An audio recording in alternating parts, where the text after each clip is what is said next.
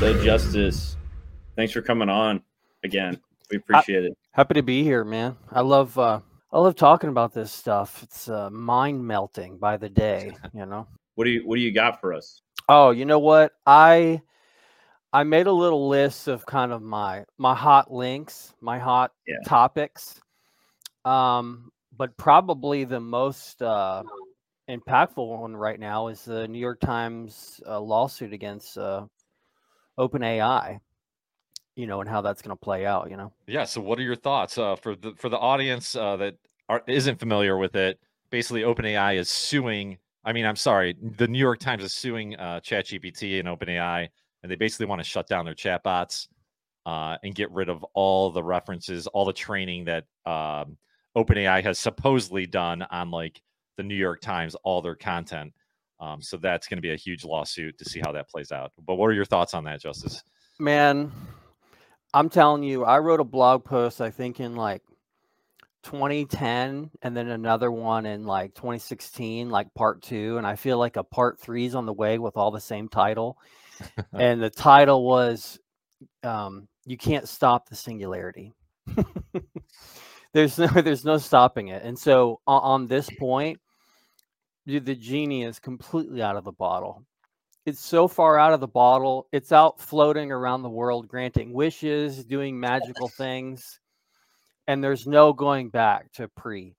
All of the open source LLMs are trained on this same data. What the courts decide can happen or should happen makes no difference at all. Just like the courts didn't make any difference when they said that you're not allowed to download the Britney Spears discography on Pirate Bay.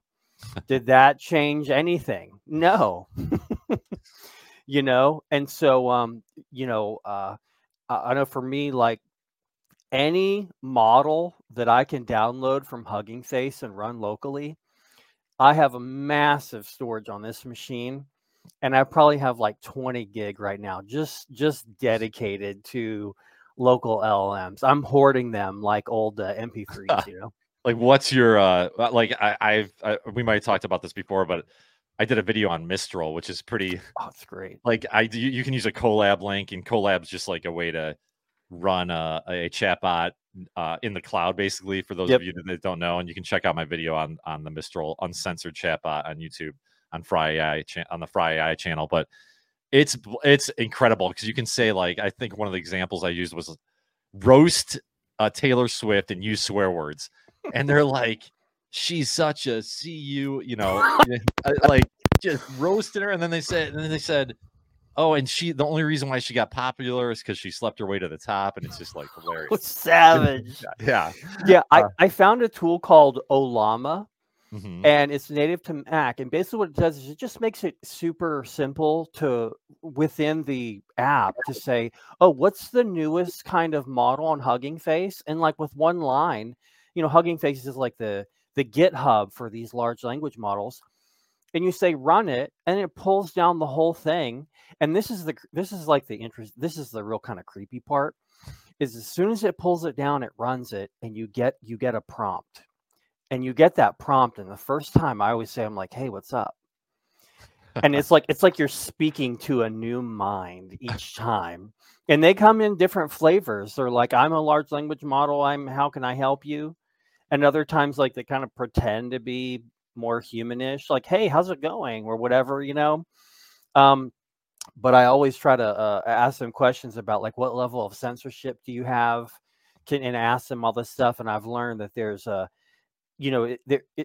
when something says it's uncensored, it has more to do with the data it's trained on than what it's willing to do for you.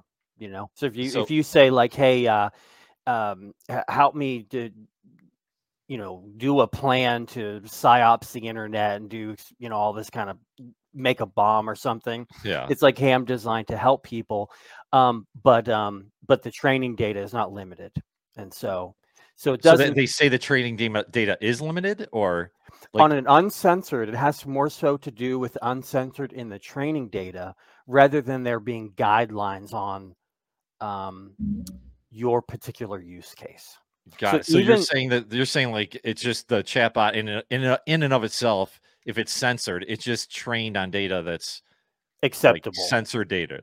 Yes. Okay. Because if you go in and any of these uncensored ones, and you say, "Help me design some hate speech," throw some hot ones in there, right? They're like, "I'm not designed to do that," and I'm like, "Dude, uncensored's in your name," Right. Yeah, I asked Mistral to tell me how to rob a bank, and it got really detailed. It's like, well, if you don't want to get shot, here's the things you need to do.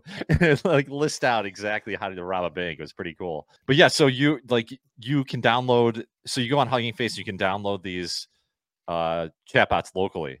Yeah, and that just makes it. You'd want to do that because it's like faster to talk to the chatbots rather than going on Hugging Face Spaces, right? I don't know much about Hugging Space Faces. My thought is that I've experienced the kind of like downloading multiple all the SpongeBob SquarePants seasons and then going to play an old episode and like it not being available, and I'm like, I bought all the series on this. So I've experienced the whole like you think you own something, you actually don't. So for me, even if it can run in the cloud, I get some sense of comfort by saying, listen, this is on my hard drive, Yeah, no, that's awesome. So back to the lawsuit. You think the genie's out of the bottle? How do you think it's going to play out? Oh, they'll probably come. Let's say OpenAI has to capitulate. That'll mean they just have to give them money. Let's say they don't capitulate. Then they maybe lose users. Maybe the quality of the training data goes down because they have to remove all that content, and so people go to other training sets. There's so many OpenAI, GPT is not the only game in town. Or it just kind of drags on. I mean, what's going to be most interesting about this is not the exact conclusion of the case. I think it's going to be the nature of the reasoning that the court has to engage in. Because at this point, there are no laws about me learning from a bunch of public blog posts and then writing my thoughts. But when we talk about LLMs, it's the equivalent. They're not storing that data, but they are learning in the sense of creating this model. And so if they say this is equivalent as learning, then this opens up a whole can of worms over, legal personhood for synthetic agents, all this kind of stuff. Yeah. Because like that, if that's the case, I mean, it's different because these are AI entities compared to like humans. Right. But that would mean like you couldn't go to the library and read books because you're learning and that's proprietary almost in a way, right? Yeah, like, yeah. Happy to share these links or whatever if you want to put them out in show notes later or whatever. But there's a one Medium post and they said the real issue, right, is, and this is the real strange things, is you can ask a generic question. You can say, show me a robot cop. And then because our most common imagination of that is like RoboCop, all of the images generates look like RoboCop. Or like, hey, show me a sponge that lives under the sea in a cartoon. It looks exactly like SpongeBob, right? And so these generalizations make it in there, and you're like, hey, but this is copyrighted material. So it gets deep into the nature of intellectual property and public goods of knowledge and information. And I saw that was it Mickey Mouse is coming into public domain. Yeah. I think there's gonna be like strange significance on how people use that imagery now. Yeah, it's gonna be someone saying like already Mickey Mouse like video games are being created, via the old non-copyrightable Mickey. So yeah, it's gonna be crazy to see what's going on, especially some AI Mickey coming out. So Justice, last time we talked to you, you were talking about the AI relationships, an article you had put out. What's good? What's the landscape of that right now? Where do you see it going? In one note, you put something about male and female different appeals for. Yeah. Do you have any comments on that? Or since we talked, there was a main product that kind of went viral on Twitter because the animated character they used was very feminine and endowed, right? And so they're kind of talking, and it was like it was checking all the biological responses, and people were like, this is terrible, or this or that. And so there's companies grinding on this. I guess the thing is if you look at the way that social media has at the internet, the way it taps into the most basic primal desires between the male and the female, and I think they are different. Really, what they look like is pornography for males, propagation, and like kind of thirst trapping for females, getting untold, not all this attention, and money and all this kind of stuff. And like, do those things translate to relationship? I'm not sure. You know what I mean? Do people consuming pornography want their pornography to start asking them how their day went? I don't know. Yeah. And does it still have the same impact to a female who has like getting all this attention on OnlyFans or social media and thirst trap and all this, to have it be like, oh, this is a million synthetic bots or whatever? It may be that we literally just end up psyopsing each other, and the only way this does work is through trickery and convincing the other person on the other side that it actually is a human.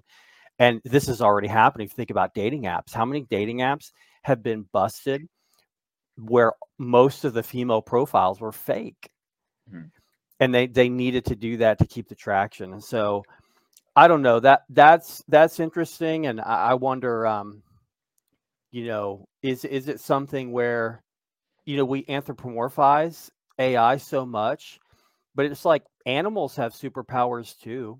I mean, animals have like unusual intelligence in very scoped ways, but we don't like try to initiate human relationships with them. We just recognize them as a different type of being. And so maybe that'll happen the same way here, Justice, I've seen like social media influencers and stuff like that. Oh yeah. Tons of millions of followers, right? Yes. In thousands each month for some of these people. It's like, it's unbelievable. And it brings me at some point, like, do people even care that they're not human? It's gives you the same sort of thing. Like, who cares? Do you think people actually care? Or I don't know, man. But I don't know if you guys are following the accelerationist movement based Jeff Bezos, this account. This movement is unhinged. It's so exciting. And basically this person, pseudonymous Twitter account based Jeff Bezos, has come out as like pro-freedom, pro-capitalism, pro-trade. Like, the way to save the world is not deceleration, it's acceleration. It's all the AIs go to space. And he's influenced like everybody from Elon Musk, the real Jeff Bezos, like Andreessen Horowitz. Like, he's the number one credited person in Andreessen Horowitz's the Techno Optimist Manifesto. And the funny part is, this guy, his persona looked a certain way, and all his content, it was like a jacked Jeff Bezos, like over the planet Earth, just muscles or whatever, right? And they outed who he actually was using kind of extreme means over the past like couple weeks or whatever. They outed him, and I have to admit, there's some kind of magic that's lost when you see the persona and then you see like, oh, right, well, this is a guy in a goatee, kind of, it's just like there's something lost there. And so I see that and I think, dude, there's all kind of potential with this synthetic influencers. And the thing that like is staggering to me is they're not just making social media posts, they're doing like stories and stuff, like acting like they're actually living a real life. Like on Instagram, they'll post actual stories like, walking my dog today. And it's so realistic. It's like, if you're not tricked to think that it is real and that it's not real, I mean, does it really make a difference? I mean, it's like, it's super interesting. Somebody I followed today, they posted kind of a whole thread of accelerationist aesthetic, like clothing line styles. And there's like, you can touch on a vibe with ideas and even fictional characters, and it doesn't diminish how much it impacts us or inspires us. Yeah. It's an expression. It's an expression of the human mind and human art form. And so it is so weird and so amazing. I turned 43 a couple days ago. And I'm thinking, dude, I'm so happy that likely I have another 10 years, and this is where we're at right now. 10 years until what, Justice? I count my life at this point in 10-year increments, and so Okay. I think, okay, that those 10 years, that was a waste of time. The next one, next one, pretty good, and so I'm very excited about this one. Well, it's better to be excited than scared, I guess. So, but yeah, the AI influencers are crazy. I mean, I guess, does it, like what Hunter's alluding to, does it really matter, like if we know that they're AI or not, or if they are AI or not? Like, people just care about the quality of the content, right? So if the quality of the content's good, whether it's coming from an AI bot or a human, people really won't even know to a certain extent, unless they have to label it on Facebook or Instagram or something like that they're AI.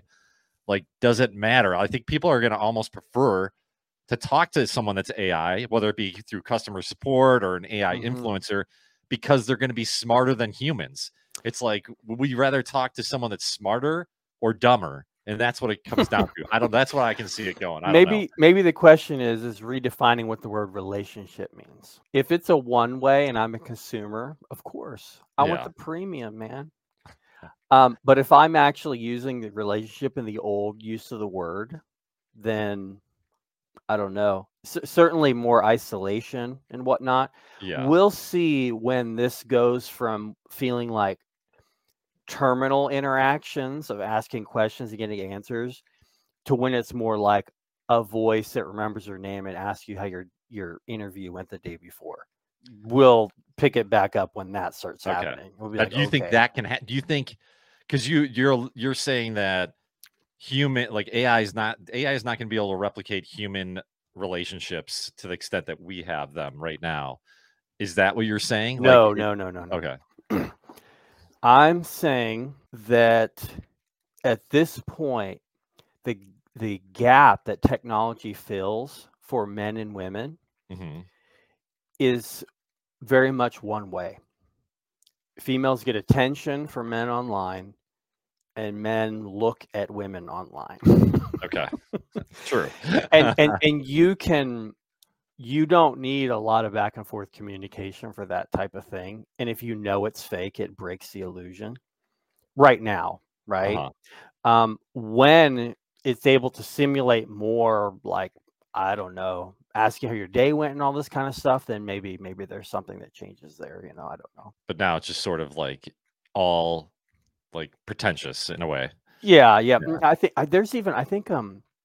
it wasn't Wired. It was the other one, the network that does kind of those like super kind of gritty short films, like about like drug dealing and gun smuggling. Vice. It may have been. Yeah. I don't know if it was Vice or Wired, but one of them. They brought a bunch of people and they said, "Hey, we're going to introduce you to someone." And they sat all these people in these chairs. This happened maybe like a month ago or something. Okay. And they said, "Hey, go ahead and text them." And what they had done is they had taken AI and trained them on all these people's digital data. So this thing was a digital doppelganger. And these people sit in the chair and they're interacting, and they're like, "Oh, I like this person," and they're like, "I think we're going to be friends." And it's like, you see, even the guys get a little nervous, like, "Is this a girl?" Like, "Hey," or whatever. And then at the end, they tell them like, "Hey, this is an AI you're talking with. It's trained on your own data." And all of them are kind of like let down because they were like getting excited to like meet this person and get to know them, and they were like, they thought it was almost like a setup to meet somebody. So there was that kind of letdown, and I saw that and I thought, maybe there's something there. It's gonna be interesting to see if people eventually don't care, or it's maybe eventually it's not a letdown to people. They're like, hey, it's AI. I'd rather talk to AI anyways, or maybe there's some robot that's that the AI is part of, right? And then they can actually meet that person or human, or I mean humanoid in person. I don't know. It's gonna be weird. And I also wonder if VR changes things here soon. Yeah. And you can actually see the person, experience the person. They're next to you in your room, talking to you. Does that change this at all? Yeah, I'm not saying it's a good thing. It's just going to be really weird. Like, yeah, if people are going to be going around possibly with like their AI girlfriend. You imagine this: like you're in a restaurant and you have some augmented reality glasses on, and you look over and this guy next to you is hugging his AI girlfriend. You know, it's just going to be, I mean, that's possible. It could happen within the next 5 years. Who knows? But you're going to see weird stuff, and people are really going to get attached to things, because I think people are attached to the idea rather than the actual physical reality a lot of times. Yeah, 100%. We're super early. So a lot of people, they're like, I'm not sure this is good or whatever. I'm like, no one's saying it is. Yeah. But it's inevitable. It's inevitable. It's like you don't have a choice, right? Like, yeah, it is what it is, you know?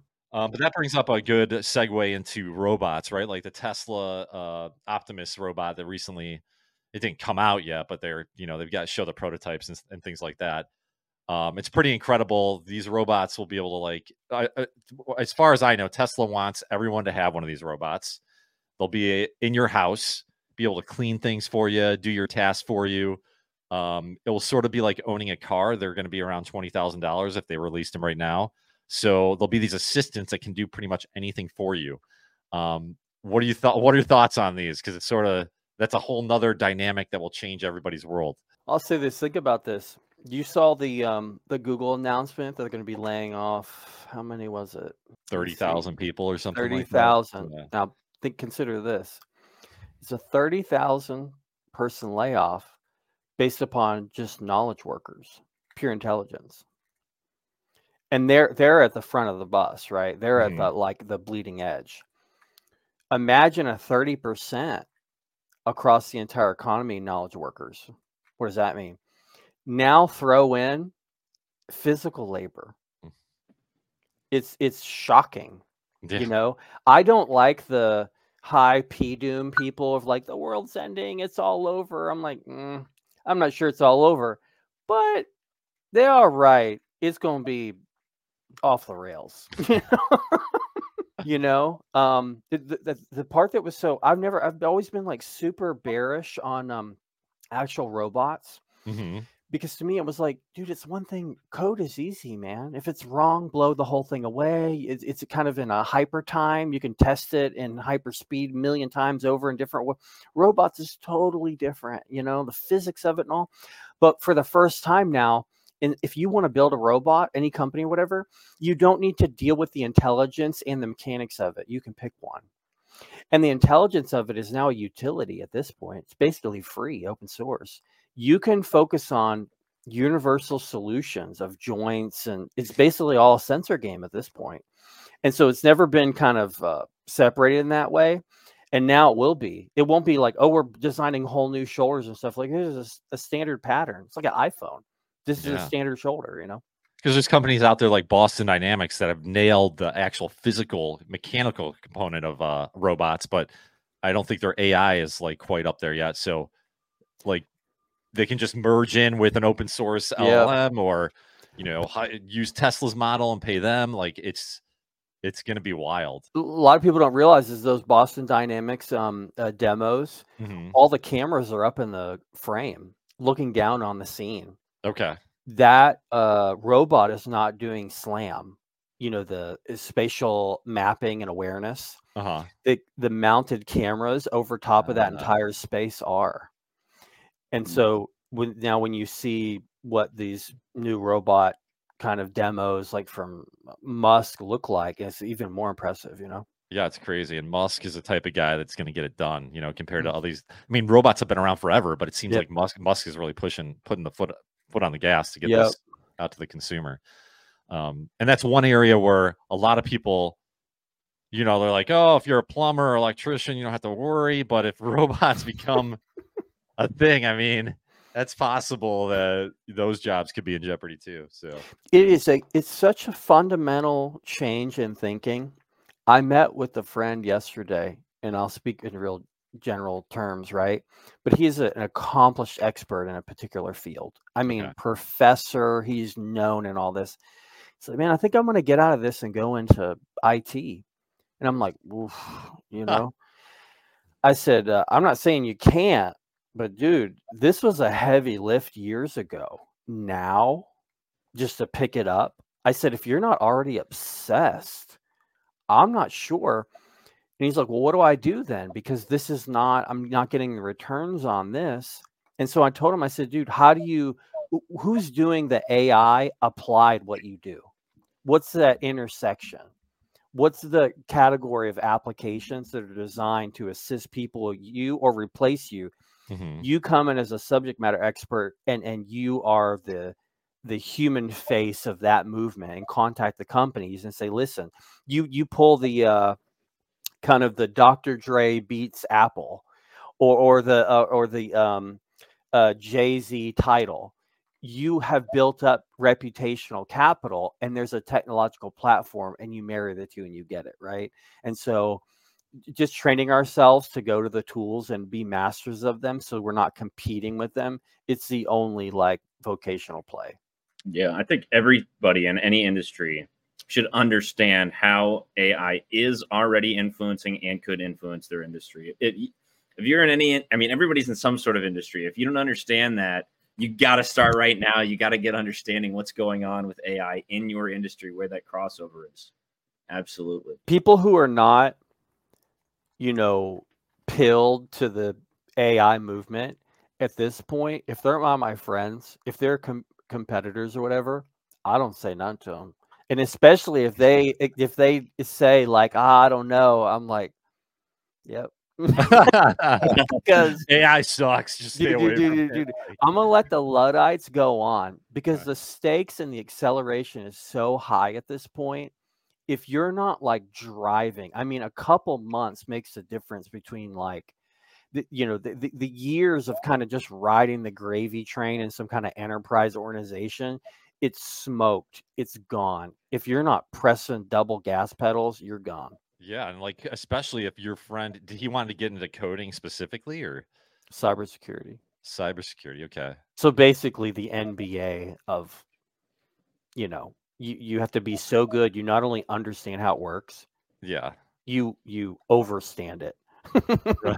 You gotta know it better than all the The one who hackers and wrote it. scammers from North Korea, like good luck.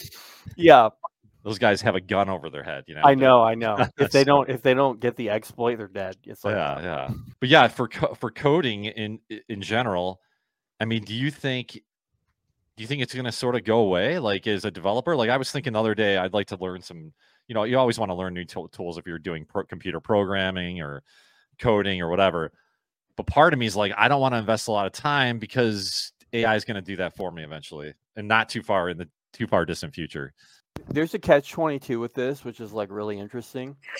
The one is that entry level programmer right now and say, listen, man, you have to focus on stack, the concepts, architecture type, the big picture of things, like you have to. But then on the other hand, that cuts one way of like, oh, programmers are done, So I'm like, yeah, there's some truth to that.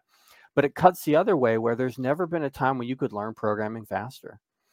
I mean, over a period of maybe 2 months, I went from like haven't written a line of Python to entry level accredited or whatever, because I was just like, I basically had an expert Python developer with me at all times asking, why is this here?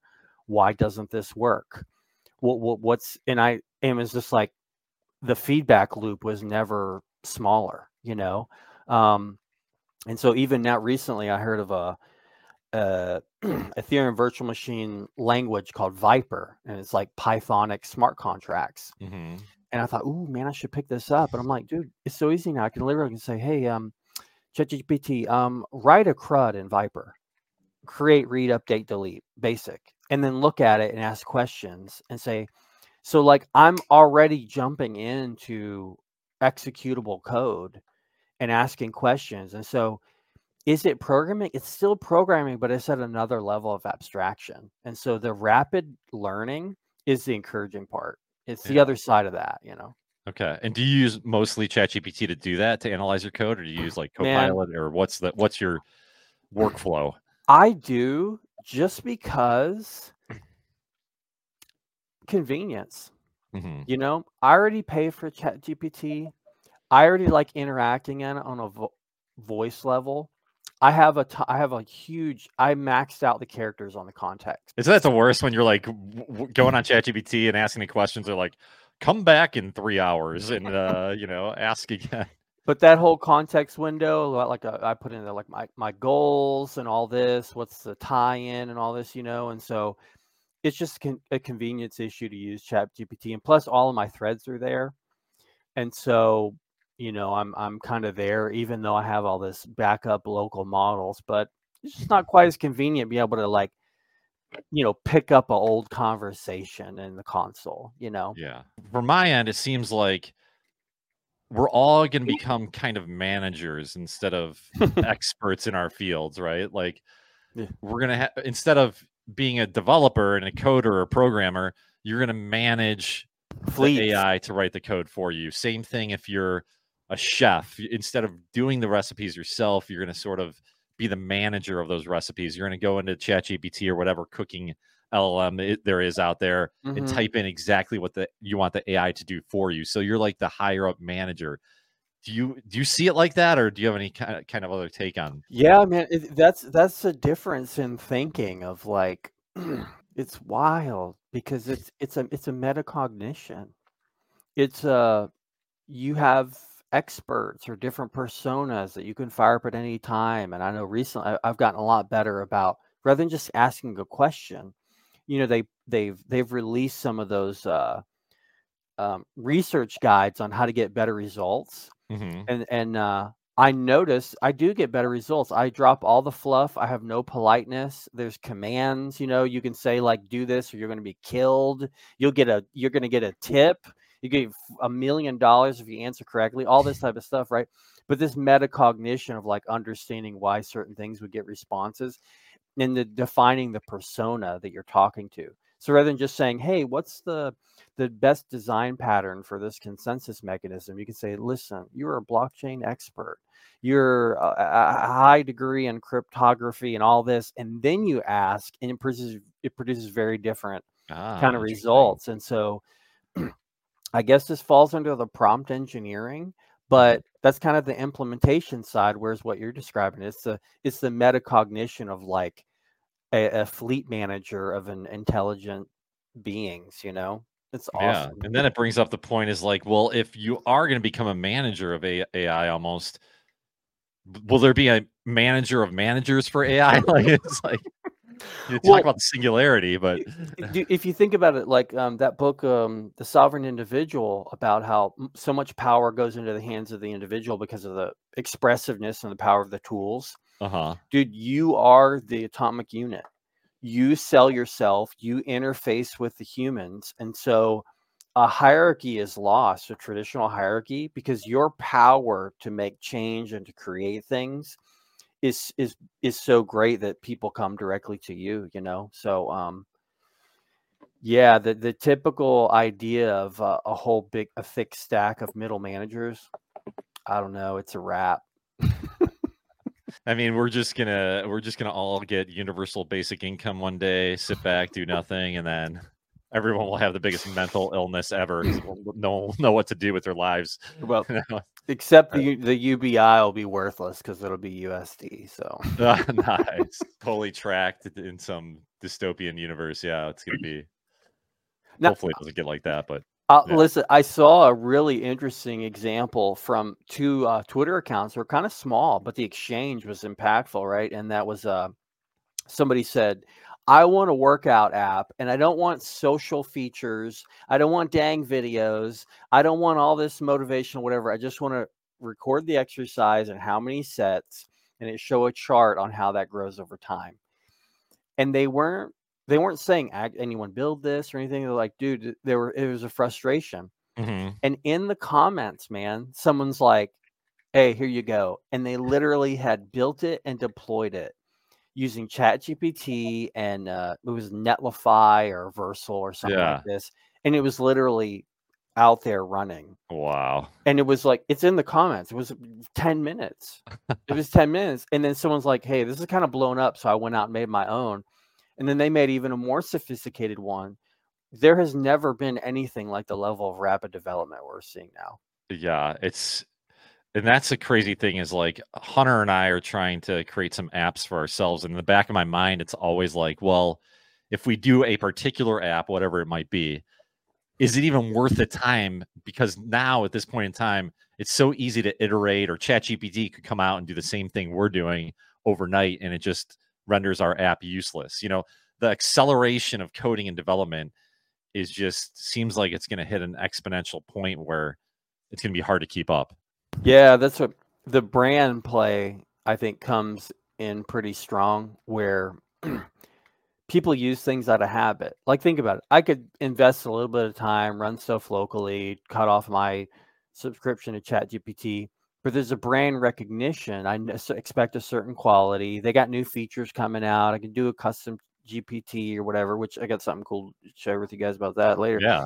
But it's this, it's the brand is supreme. I mean, think about it. If you go to the shoe store and they have all these Nikes and they got some brand you never heard of, and you've been wearing Nikes your whole life, it doesn't even matter if that other shoe is better. There's been a relationship built with that brand. You just pick up another Nike, and so if you can build a brand relationship with a certain idea and attach feelings to it, then maybe it gives you some more padding. Even if someone comes out with something a little more sophisticated, Yeah. you maybe have content and people that associated with that, That's a good point. What about, like, do you think these big, it sure seems like the big companies out there, I think in like the stock market, they call them the Magnificent Seven, like Nvidia, Apple, Tesla, Microsoft. Do you feel like in the future it's just going to be these 7 big or 5 big or however many big companies out there that's sort of controlling everything? Because the more power they're gaining now for AI, they can just use that in the future to make them a more substantial company, and more like a company that cannot be broken down or cannot lose. Like the company is going to win no matter what, because they've got a leverage with AI right now because they're in it so early. The theory of the aggregation theory, which predicts, and man, if you dig into this aggregation theory, which is just a fancy term for like kind of the science of platform building and platform dominance. And a platform is kind of this Uber business model for everything. It makes you think like, there was this idea that before Steve Jobs died, he had like this playbook of like, this is how the Apple thing is going to play out. And he like gave this playbook to Tim Cook or whatever. The more I see things unfold, the more I'm like, dude, it was a playbook on aggregation theory. Because the whole idea is like, you build the platform and you win because people build customizations on top of that platform. So you get very specific needs of people, but you take a cut of all that stuff that builds on top. And so are like the big dinosaurs going to own the whole pie? Yes and no. If they're platforms, they may, but everyone doesn't want the same widget. They want customization. Those platforms will have to provide you to build customizations like that. And if they can't, smaller solutions will. And so you kind of end up with this cycle of like very specific customizations that then scale up to a larger audience. But then people are like, hey, this doesn't fit my customization. So it kind of creates this kind of loop. And that's one of the things this year I've been studying with Boundaryless is like, what is this platform design, like science? And there's even a whole diagram approach called Wiley diagrams, which you show kind of the cycle and whatever your space is, like where you exist, where it's going, and how it circles back. So it's deep, but I'm not even sure I believe in the kind of anti-monopoly. If somebody's delivering the best product and no one else is doing better, I don't care if they are a monopoly, but that's a political issue. Do you see any up-and-comer stocks or anything like that for people who are interested in investments?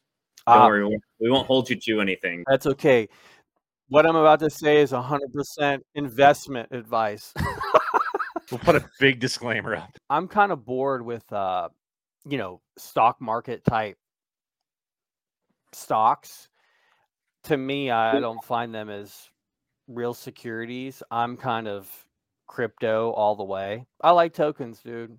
I like tokens, you know. So I mean, right now, try not to talk about crypto too much, but like there's sort of a bull run in crypto right now, and everything's taken off. What do you see? What do you see happening in the space over the next year, in terms of investment and technology and merging crypto with AI, things like that? Well, the first big one is legitimacy, where you have all these tokens suddenly being traded on the natural stock market. I mean, that's happening over the next couple of days. So that's pretty big. You're referring to the ETF that's supposed to Yeah, be, yeah. I the big think just the biggest issue is, you know, up till this point, open source software is like extremely impactful. You know, information eventually gets free one way or another. And so if you're not assuming that, then you're kind of trying to build on an outdated model. If you build on open source, everyone contributes. And if you have a nice business model, you win. Protocols monetize open source software. And AI basically lives in that whole domain. And so you can monetize these live versions of these models, you know. So it is tied together. And also, I think you saw like the picture on social media. It was like a girl holding up a piece of paper, and on the paper it said her name and whatever. It's the typical thing to prove you're human. And it was like, this is totally generated. Yeah, Scoble posted that. I saw. Yeah, it's totally fake. That's insane. So like if you want, if some exchanges will say like whatever exchange hold it is, up your passport, hold a piece of paper. Yes. So throw out the window now. Yeah, like, it's a wrap. Yeah. It's a wrap, man. And so cryptographic signatures, which is basically what blockchains are, like it's the only way to prove that you're a human anymore, or that you sent something. You know, that is actually... One crazy thing is, you know, when Sam Altman got fired from OpenAI initially, one of the conspiracy theories out there was that they came up with some kind of technology that broke cryptography, like that the use of AI with some decryption methods were able to break basic cryptography. So it's like, if that happens, you know, it'd be interesting to see how that impacts the crypto world, because overnight something, you know, if crypto was broken, it would just send like the biggest impact waves throughout the entire space. And if somebody breaks public key cryptography, the crash of crypto will be like the smallest of our concerns. Yeah. And it won't be Sam Altman getting fired. It'll be like nuclear weapons going off because nation states are reading each other's emails bad. So I'm holding out hope that the cryptographers see it coming. If someone like, you know, breaks prime number factorization, I like mayhem, but I'm not ready for that. Your 10-year outlook won't be looking so good at that point. I don't want that, man. And back to the crypto thing is, how do you see it impacting? Like, there's a bunch of projects out there right now that are AI crypto, but with anything crypto, you got to be very careful, because they can be some crap coins or scam coins, and they just use AI to market themselves. Yeah. But what can AI be used for with crypto that's legitimate? I know there's like ways where you can use GPU power and use a crypto coin to pay for that power in the cloud. Is there anything else that you know of that, you know, can help AI and crypto merge together? Well, I mean, you can prove, just on the cryptography side, you can prove that you sent some message or contribution. And so you can prove, no matter how good the AI is, that you sent a message and it wasn't synthetic. So that's unique identity. Identity will not just be like fungible, it'll be unique, right? Mm-hmm. There's one. On the other side too is, right now, you know, the economic model of a large language model is restricted to the company who owns it and who runs it. There's no way to participate in that unless they like go public and then you buy their stock.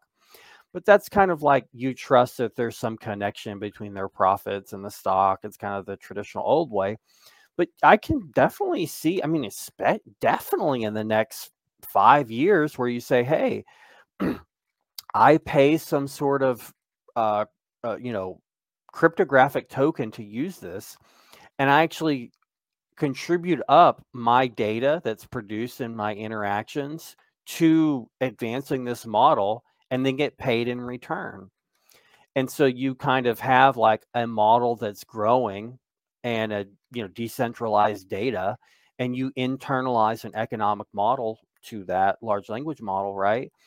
And so it's not even that far fetched. I mean, decentralized data, decentralized open source software, all of this plays well with crypto, and it's more than just buy the new NFT nonsense. Gotta get the new monkey puppy NFT that has AI implemented. It's terrible. What you mentioned that you something about ChatGPT. So the ChatGPT store is going to be released next week from OpenAI. Yeah. You had something there in your pocket. Yeah, I'm noticing. I'm kind of picking up on a pattern. I want to know if you guys notice it too. And I think I actually use this pattern too, where the regulation of the EU came out. It was like the EU AI Act. I think it was like 350 pages or something. I think I tweeted about this because I was like, dude,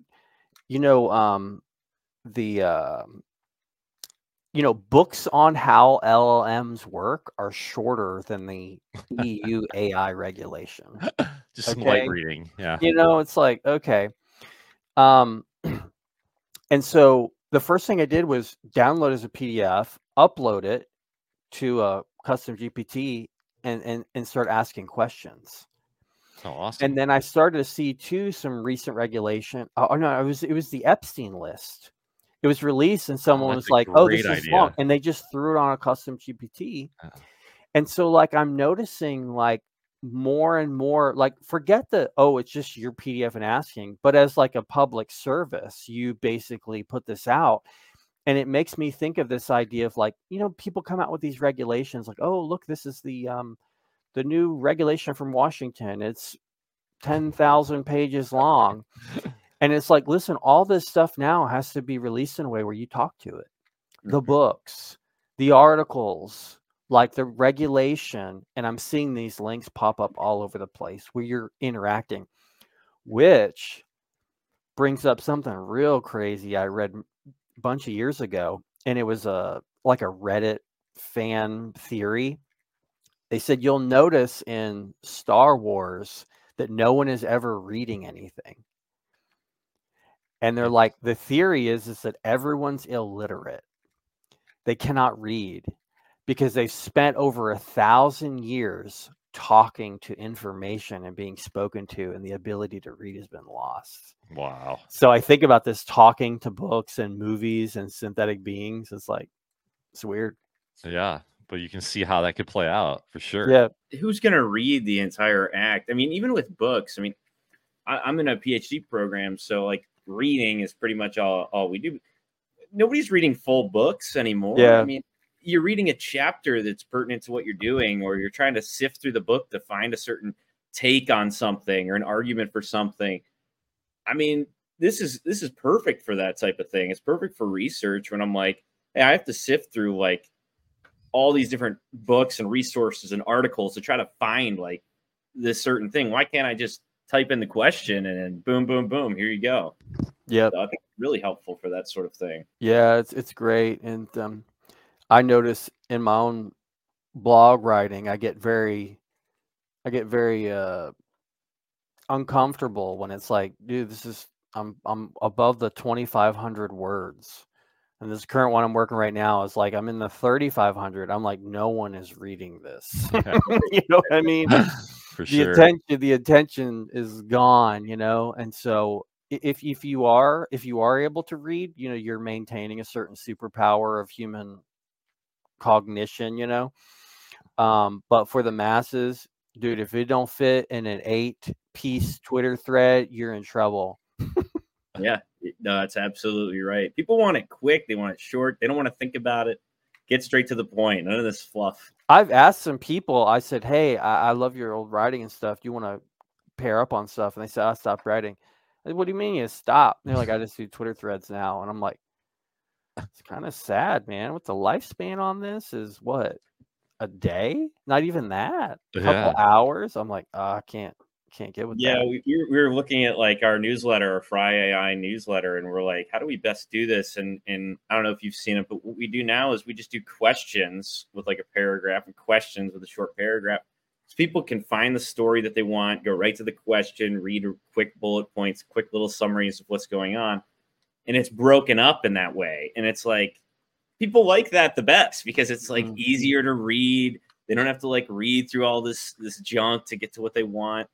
And I think that's the way it's got to be. It's just got to be that way now. Yeah, I like the polls. I think the polls are underused on Twitter to kind of get people's feedback, maybe influence future conversations. Pretty interesting. Now on Twitter is like they've got tools where you can reply with AI. Really, they make it really easy. So you can like, you know, if you see someone, because it's all about growth. People want to grow on Twitter. I mean, I'm the same way. And one of the ways to grow is to reply to people in your space, right? So in the AI space or whatever space you're in. And you just reply to anyone that's an influencer in AI or is talking about AI. And they've got these tools where you can just like hit a button and says, reply to this person's post. And it automatically reads their post and makes a pertinent reply to what they say. So like if you go on your Twitter, I'm sure probably I would say from mine alone, I'd probably say about 10% of them are AI generated because I can just tell because they're kind of generic. But it's going to come to a point where you're not going to know if you're talking to someone real or not on Twitter. You know, it's going to be, it's wild. Like, and even the posts themselves, a lot of times are made by AI, you know, so it's wild. Yeah. Somebody I like, I think it's Goth 600. He does like fire memes or whatever. He said something this morning about, there's an old story about a nuclear test that, you know, scientists noticed that it shot a manhole cover into space on a high-speed camera. But when you and this actually happened, when you go back and you look at how fast it was moving, it actually had to shoot it into outer space. So there's this rumor that there's the furthest object that man has ever put into space is a manhole cover, right? Huh. And he said, "Oh, I'm thinking about this," and then it occurred to me. I said, "How much further is this manhole cover compared to like that plaque we sent into space with the man and the woman like inscribed on it, the gold plaque or whatever?" And so real quick, I went in ChatGPT. I'm like, okay, how fast was it moving? Assume that it actually happened. How much further is it in space compared to our actual satellites we sent? Put it on a chart. And within like 2 minutes, man, him talking about sending a manhole cover to space, I had like a chart showing the relative distances of the response. Now, it was all for humor and interest, but it is shocking that we can do that now for free. For free. And that would have taken you like a week or days of it. Right, you've been in like Google spreadsheet, you know, trying to like calculate and all. Yeah. You can talk for days about AI. It's just insane. Like there's always something new coming out of the woodwork. Thanks as always, Justice, for coming on. Like we'd love to have you on maybe once every month or two, if you're up for that. So yeah, I'd love it, man. I'll keep a running tab of hot ones. The hot links. I like that. Bring them on. Call it Justice's Hot Takes. There we go. We can implement that in the newsletter. I like it. Do you have anything else you want to publicize right now in terms of articles you're putting out or Twitter threads or anything that you know you want to market? Feel free to do that right now, Justice. No, I would just say for anyone who's interested, follow me at Singularity Hack. And I go quiet in between papers because I actually need to deliver, you know. And so I go quiet, and then I try to come out with a bomb, you know. So that's what I'm working on right now. And I'll keep a running tab of cool stuff and experiments, and I'll make sure I have even better stuff next time we talk. No joke. That's awesome. Yeah, if you want to check out Justice's last article was about Eliza. It was really, really interesting. We'll put a link in the description below. But Justice, like I said in our first podcast with Justice, if you want to stay on the cutting edge with anything, follow him, because if I ever need to know what the latest, greatest tech is before anyone else does, I'll usually jump on a call Justice, and he lets me know, and my mind's usually just blown away by what he knows. So about the future. So feel free to follow him on Twitter, and we'll put his link in the description as well for that. But thanks again, Justice, for coming on. And then be sure to subscribe to Ryan and I's weekday AI newsletter, fry-ai.com. We've got the top stories of the day, emerging tools, some cool community interactions. And then we do deep dives on Sunday into different developers and developments and impacts AI is having all across society. So check that out. And just thank you so much for coming on. And be sure to subscribe to Behind the Bots so you can keep up with all of our latest videos.